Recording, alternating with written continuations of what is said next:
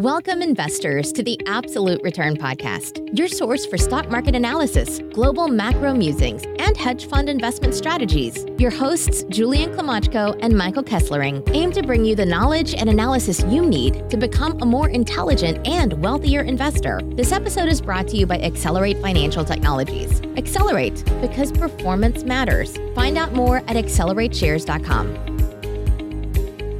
Hey, what's up, everybody? Welcome to the Absolute Return podcast. I'm your host, Julian Klimachko. I'm joined by my co-host, Mike Kesslering. And on today's podcast, we welcome special guest Will Marshall, CEO of Planet Labs. Planet Labs is a leading provider of daily data and insights about the Earth and is currently going public at a $2.25 billion enterprise value. On the show, Will discusses his background at NASA and some important missions they accomplished, how Planet plans to become the Bloomberg terminal for Earth data, Planet's business model and competitive advantages in the marketplace, what made DMY Technology the right merger partner for Planet, and more. So with no further ado, here's our show with Planet Labs CEO Will Marshall. A point of disclosure, the Accelerate Arbitrage Fund ETF does hold a position in the shares and warrants of Planet merger partner DMY Technology Group 4.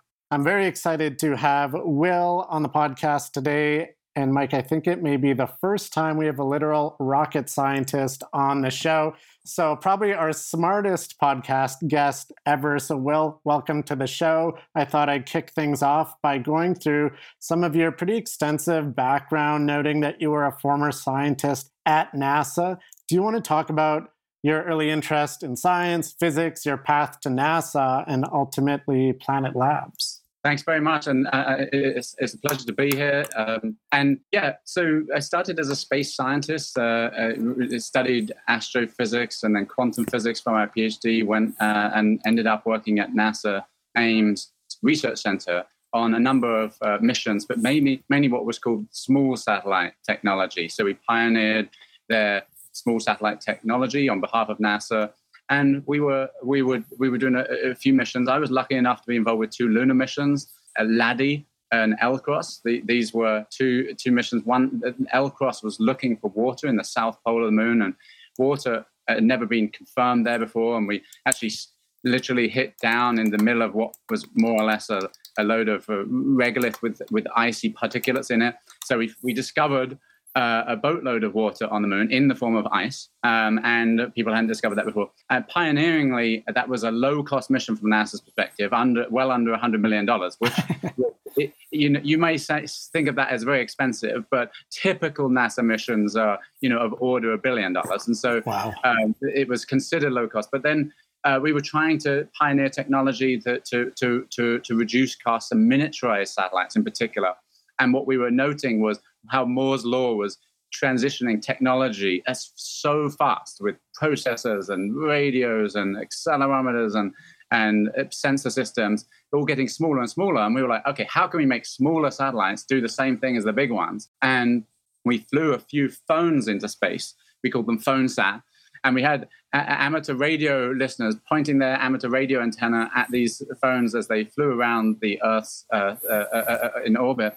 And took little pictures with their camera phone. And they were like, wow, if this works, and it did, we were like, well, maybe we could leverage consumer electronics to build satellites much, much more compact and more efficient. And that led us to this idea of, well, what could we do if we put lots of satellites? Well, we could do something like much more frequent Earth imaging. And that's what led to the birth of Planet. Because what we realized was we could do a lot of help for how we steward the Earth if we had a lot more rapid imaging. I'll obviously talk more about that, but that's sort of the quick summary. So prior to getting into the founding of the company, I wanted to touch on one more thing at NASA. It seems to be like a dream that every kid has, either to go into space or work on rocket ships and stuff like that. What was the coolest experience that you drew from that?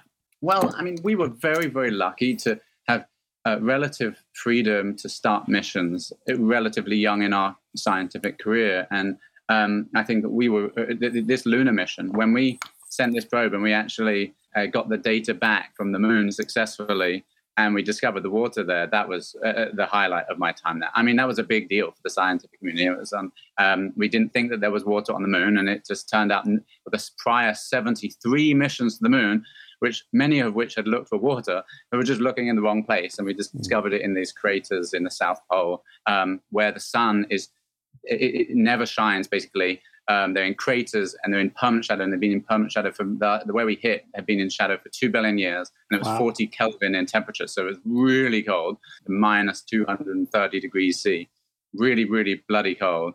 And there we found all this water and other light hydrocarbons and all the things necessary to build human settlements. So ultimately, that resource discovery was really cool. And now a word from our sponsor, Accelerate, one of Canada's most innovative and fastest growing alternative investment solution providers, with a suite of institutional caliber alternative ETFs for investors seeking diversification and long-term performance. The Accelerate One Choice Alternative Portfolio ETF, symbol 1C, ONEC on the TSX, is Canada's first alternatives portfolio solution, providing exposure to 6 alternative asset classes, 10 alternative strategies in one easy-to-use, one choice ETF that charges a management fee of just 0.2%. The Accelerate One Choice Alternative Portfolio ETF trades under the symbol 1C, ONEC on the Toronto Stock Exchange. Find out more at accelerateshares.com. You talked a little bit about, from the technology side, that the founding of your company became possible. So from that perspective, from the technology aspect, seems like there was a product that you were going to be able to launch. But can you talk a little bit about that decision to leave NASA to now go be an entrepreneur? That's a very difficult transition, even if you're well capitalized. There's a certain amount of your identity wrapped up in that. Can you talk a little bit about that, and then as well, how you plan on being the Bloomberg terminal for the Earth's data? That was something that really, from a finance perspective, an investor's perspective, really jumped out to both Julian and I, I'm sure. Well, I can't wait to talk about that. But just quickly on that, yeah, I mean, look, it wasn't hard for us as a team to decide we wanted to go there, Michael, and leave NASA to start Planet, because the stars were aligned. What we realized was that what was possible in terms of putting up a lot more sensors, we had the necessary tools for. The society and the economy needed that data, and we were there ready to do it. And then we were in Silicon Valley already, so we could find access to the capital. We had friends that had already done this sort of thing, spun out. Some of them had gone to NASA, some of them had gone to Apple, some of them had done startups. But we knew that sort of show. And so we went and found our first VC check. Of course, we didn't leave NASA with capital. We found capital thereafter, after we started building these satellites literally in our garage, which is what one is meant to do in Silicon Valley. We really did it.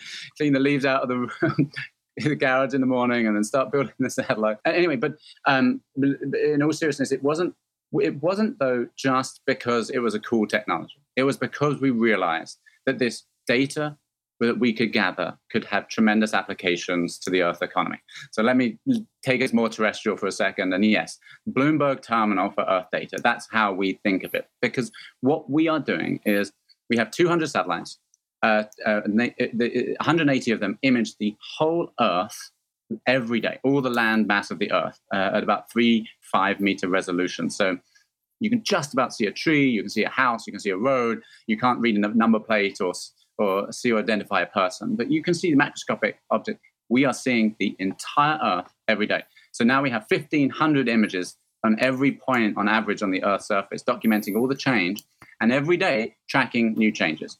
And I'll get onto why that is super important to lots of economic factors in a second. Secondly, we have 21 satellites that can zoom in at 50 centimeter resolution up to 10 times per day. So this is the data set we have.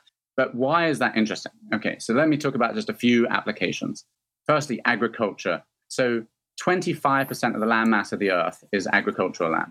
And they are trying to do what's called digital agriculture or precision agriculture. This is where they're trying to improve crop yields in any given area of land. It turns out with our satellite images, it's not just a pretty picture of the field. We, with one of our spectral bands, can tell crop type and crop yield. So we can say this by 3 by 3 meter box, it's wheat and it's doing this well. We know the yield. In fact, we can predict the yield. We know when they're going to harvest. We know when they're going to sow. We can help them improve agricultural yield by telling them when to add fertilizer, when to add water, when there's blight in the field. This can improve crop yields by 20 to 40% in the developed world.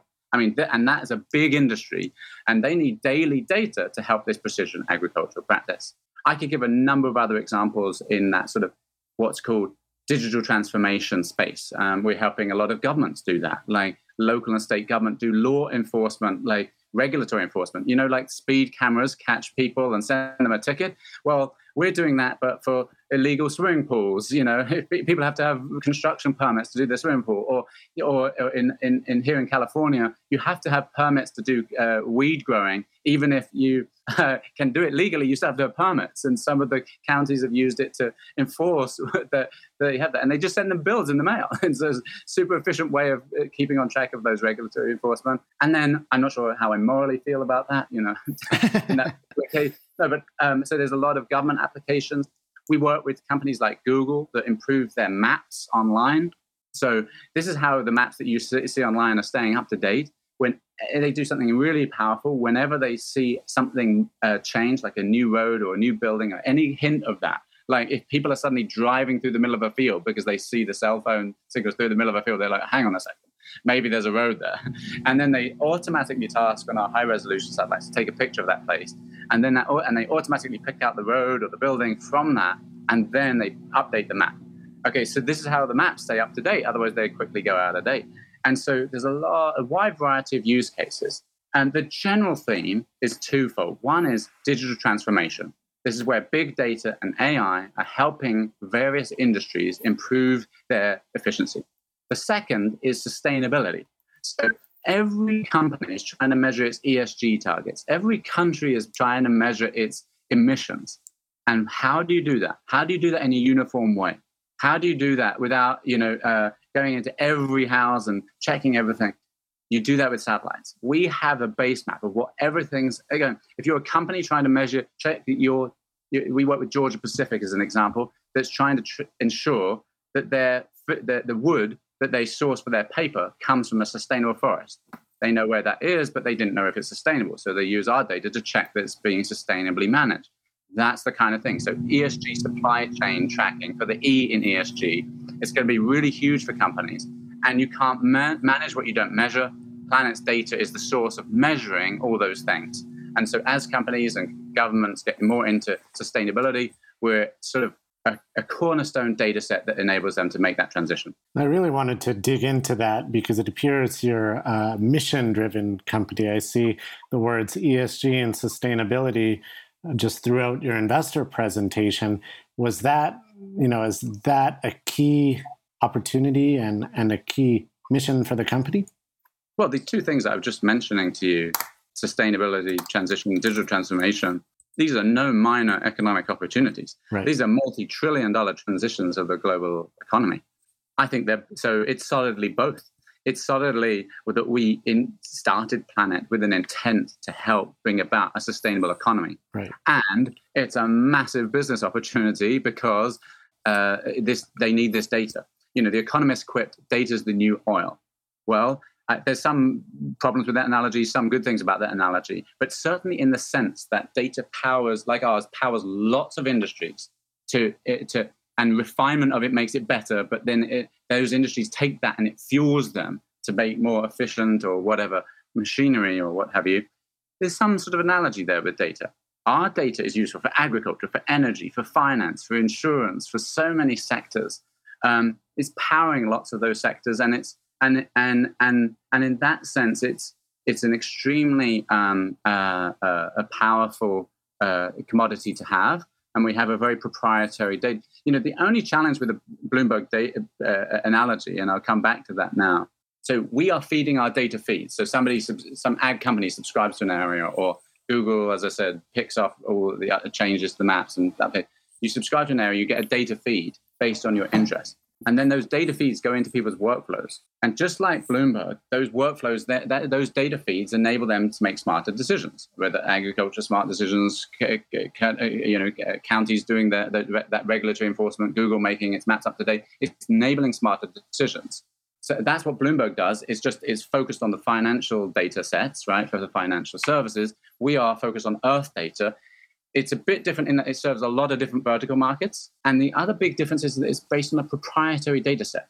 We have 200 satellites up there collecting all this data. It's really, really hard to put up 200 satellites. And for anyone else to catch up, it would take many, many years. And even if they caught up, they couldn't go backwards in time. And a lot of our users go back in time to see what happened over time, to train their algorithms and so on. And obviously, you can't go back in time. I'm a physicist, and I'm pretty sure we haven't got time machines yet. And now, a word from our sponsor, Accelerate, one of Canada's most innovative and fastest growing alternative investment solution providers, with a suite of institutional caliber alternative ETFs for investors seeking diversification and long-term performance. The Accelerate Arbitrage Fund, symbol ARB on the TSX, is the world's first SPAC-focused ETF with a diversified portfolio of SPAC and merger arbitrage opportunities in an easy-to-use, low-cost ETF. The Accelerate Arbitrage Fund ETF trades under the symbol ARB on the Toronto Stock Exchange. Find out more at accelerateshares.com. So you talked a little bit about the different verticals that you have, and anyone with imagination can think of different verticals and use cases of how businesses can use this. And so you've found your product market fit. You have the product itself, the technology itself, I guess. How do you go about taking that from a cool technology, a cool product, into something that businesses are using? And especially with regards to, you talk about it being a truly proprietary and unique data set. How do you go about pricing that? And how do you think about that from a pricing theory perspective?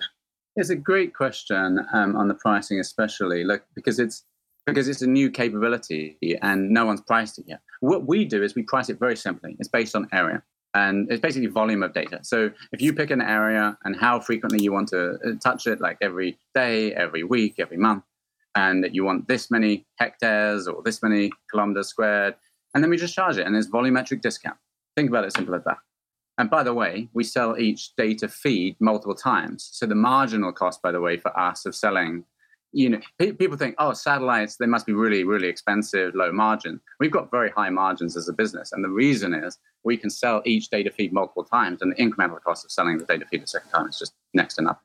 But anyway, you were asking about pricing. And so basically on this volumetric pay, the good thing is no one else is producing this data set. So in principle, we could charge more, or we could charge less and flood the market and get market position and then change. We have lots of options at our disposal on pricing. We are doing a lot of value-based pricing with our customers today, but it's based on a very simple model of area imagery and how much you use. But we want to really much focus it on how it provides value to the users. And you were getting that with the first part of your question, which is how do we turn this from a cool tech into a business? So it's taken us a few years, mind, and it took us about 6 or 7 years to build and launch all these satellites. And then the last 3 years have been building that business. And it's not simple, right? And what does it mean? It means calibrating all the data sets and making it easy to pick and mix. It's making that Bloomberg terminal. I don't mean a physical terminal. It's a web site that is a GUI interface and classic APIs that you would use for any modern business that automate all of this in the back end. But you can, in the end, you can bespoke set up your data feeds, your area of interest, your analytics that you build on top of it, and so on for your needs, right? And so a lot of what we have building on top of this 1,500 layers of imagery for every point on the Earth's surface is machine learning and added insights and simple ways of digesting and integrating that data into your workflow, whether you're that ag company, you're that government, or you're that mapping company, or so on and so forth. So as this data gets integrated into a customer's workflow, could you describe more of how you guys generate revenue? I understand you have a subscription model. And could you also discuss some of the operating leverage as you guys scale? Yeah, I mean, look, we are a subscription model over 90%. Just last year we did just over 100 million of revenue, and just over 90% of that was recurring revenue, mainly subscription-based business. So yes, people are subscribing to this much area over this much time, and sometimes it's like that plus they can add on more stuff on top of that. A bit like maybe you do an AWS, and you get your bulk discount because of your minimum commit, and then it's on top of that. The margins just get better with time because the more data we sell. So our margins last year, inclusive of the cost of the satellites, were 62% on the bulk of our revenue. The PlanetScope business, which is 73% of our revenue. So that's including the cost of the satellites. So, including amortization and depreciation of those assets. And that's a big deal, right? Because again, most people think of the satellites as being really expensive. Our CapEx this next year is just shy of 10%, which, for a heavy satellite launching rockets business, you might go, well, that's that you wouldn't have expected that. And that's because we're selling. And so in the future, what are we aiming to do? We're going to leverage this data more and more. We're going to sell it to more clients. And every time we sell it, it's basically gravy every time, right? And we're going to sell it. We're going to add value-added services on top of the data to enable more clients to be able to use it. So at the present day, it's mostly folks that have geospatial expertise, big ag companies, governments, and mapping companies like Google have geospatial experts. But we can't expect everyone. And a lot of other people will get value out of it in principle. So a lot of what we're doing next, firstly, is we're adding lots of sales and marketing efforts because we can't deal with all the inbound requests for our data right now. And so we need. But the second thing is building software to make it easier and easier to use. So you can imagine that we can make it simpler, and then we can enable it to be useful to the hedge funds, to the insurance companies, to the energy companies, to the many other companies that can't use it because they don't have people with PhDs in computer science or satellite imagery to digest it. And so we're making the tools easy. Let me give you an example of that. We have a machine learning model called Train Your Own Model. Basically, you can say, I'm interested in these kind of features, and then it will go and find those features in the rest of the world for you, or you're in your area of interest. So you can imagine how powerful that is. So you can make it bespoke to the things that you're trying to find. We've already done that for classic objects that a lot of people want.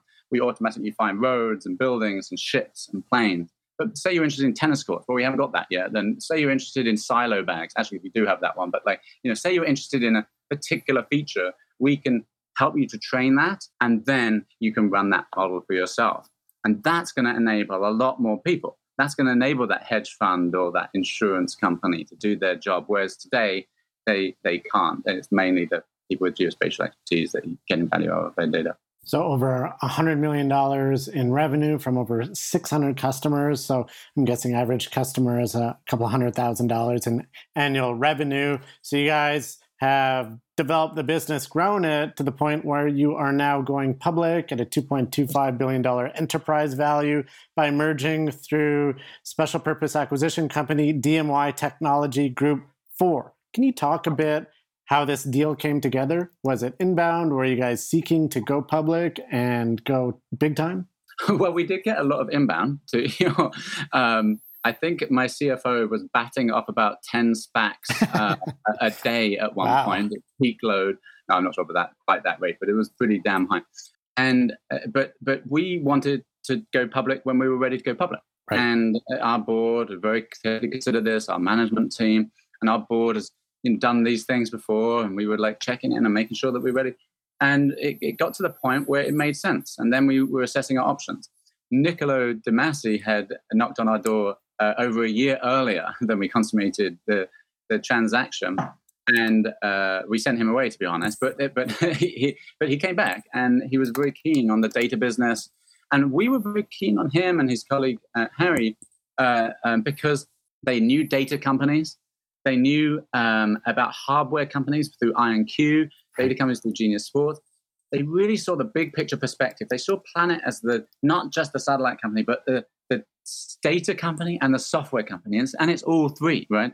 But they saw the fact that it's a data business, right? And that's the core. And they saw the value proposition to sustainability, and they saw the how this is going to have a lot of retail interest. And they were like, okay, this is a cool company, right? And so it was a good match both ways. We were ready. And I'm really excited about going public, actually. I think it's going to be right. We're ready at the right scale. We've scaled our business. We've retired the risk on our technology. The satellites are working. The data processing are working. We've got lots to do, lots of growth. But this is the right time to go public, have more capital, to invest in sales and marketing, to invest in going up the software stack, to add more value-added services so that we can help other companies. And frankly, also be more well-known. A lot of our customers, a lot of people, when I meet them that are potential customers, they've never heard of Planet. We have a lot of inbound, but still a lot of the world hasn't heard of Planet who could get value out of it. And of course, going public enables you that. Of course, at the same time, we did a PIPE, and I'm very pleased that BlackRock is leading our PIPE because, of course, they care a lot about ESG and that transition of the community to measuring environmental goals. And we have we have Google coming back in. We have Mark Benioff investing in a big way, and he's basically he wants to be in everything to do with sustainability. He's investing in some really cool stuff. And he said to me that the everyone I speak to in this sustainability space needs Planet's data or is using it already. Basically, our data is, as he puts it, all roads lead to Planet when it comes to sustainability. They all either have or need our data to make that transition. So he thinks this is the bet of the century for, sustainability. And of course, I happen to agree, but it's, a bit self-serving to say it purely myself. But since he says it, I feel more inclined to. Yeah. Well, I'm sure he's right. I mean, many investors will tell you that these days that ESG and sustainability are massive areas of growth, and not only from a business perspective, but also a personal values perspective. So we touched on a lot: the founding of the company, the development, the business model, and now going public with the $200 million PIPE financing and funding the growth of the business. One thing we didn't touch on is competition. Who are some of your competitors? How do you differentiate, and what makes Planet better? Oh, thanks. Well, it's a tee up. I mean, in our case, there's not really much competition, as it turns out, because we're really the first player to put up a fleet of satellites to do a daily scan of the Earth or anything like that. There are a couple of companies that already have Earth imaging satellites. So it's not like we invented that concept. Maxar, Airbus, and a couple of others, and a couple of other new starts trying to do that as well. But no one's got anything like the scale of satellites. So they've all got a few satellites, and they can only cover, say, 1 or 2% of the landmass of the Earth per day. Different applications sometimes, but in any case, for the kind of applications we're going after, like agriculture, if you only cover 1 or 2% of the world every day, and agriculture alone is 25%, or forestry is another 25%, or all the urban areas and suburban areas is 10%, you can't do those applications. You can't do maritime. You can't do a lot of applications if you're area coverage. So our area coverage is what enables us to do the applications that we're doing, and no one has anything like that. If they proposed such a mission, if they had perfect funding and a perfect team that was already bonded and already knew how to build lots of satellites, which is not many teams, maybe they could get it done. They could catch up to where we are today in 5 or 7 years. So we have a fairly good margin from which to exploit this data, get it out there, test the market, grow the market, whilst if anyone wants to copy us. And then of course it's our prerogative to keep on innovating on the technology, to have the best data and the best platform that people want to use, that delight our customers, that add value to them, and ultimately help the planet. So that's our job, to continue to push as hard as we can.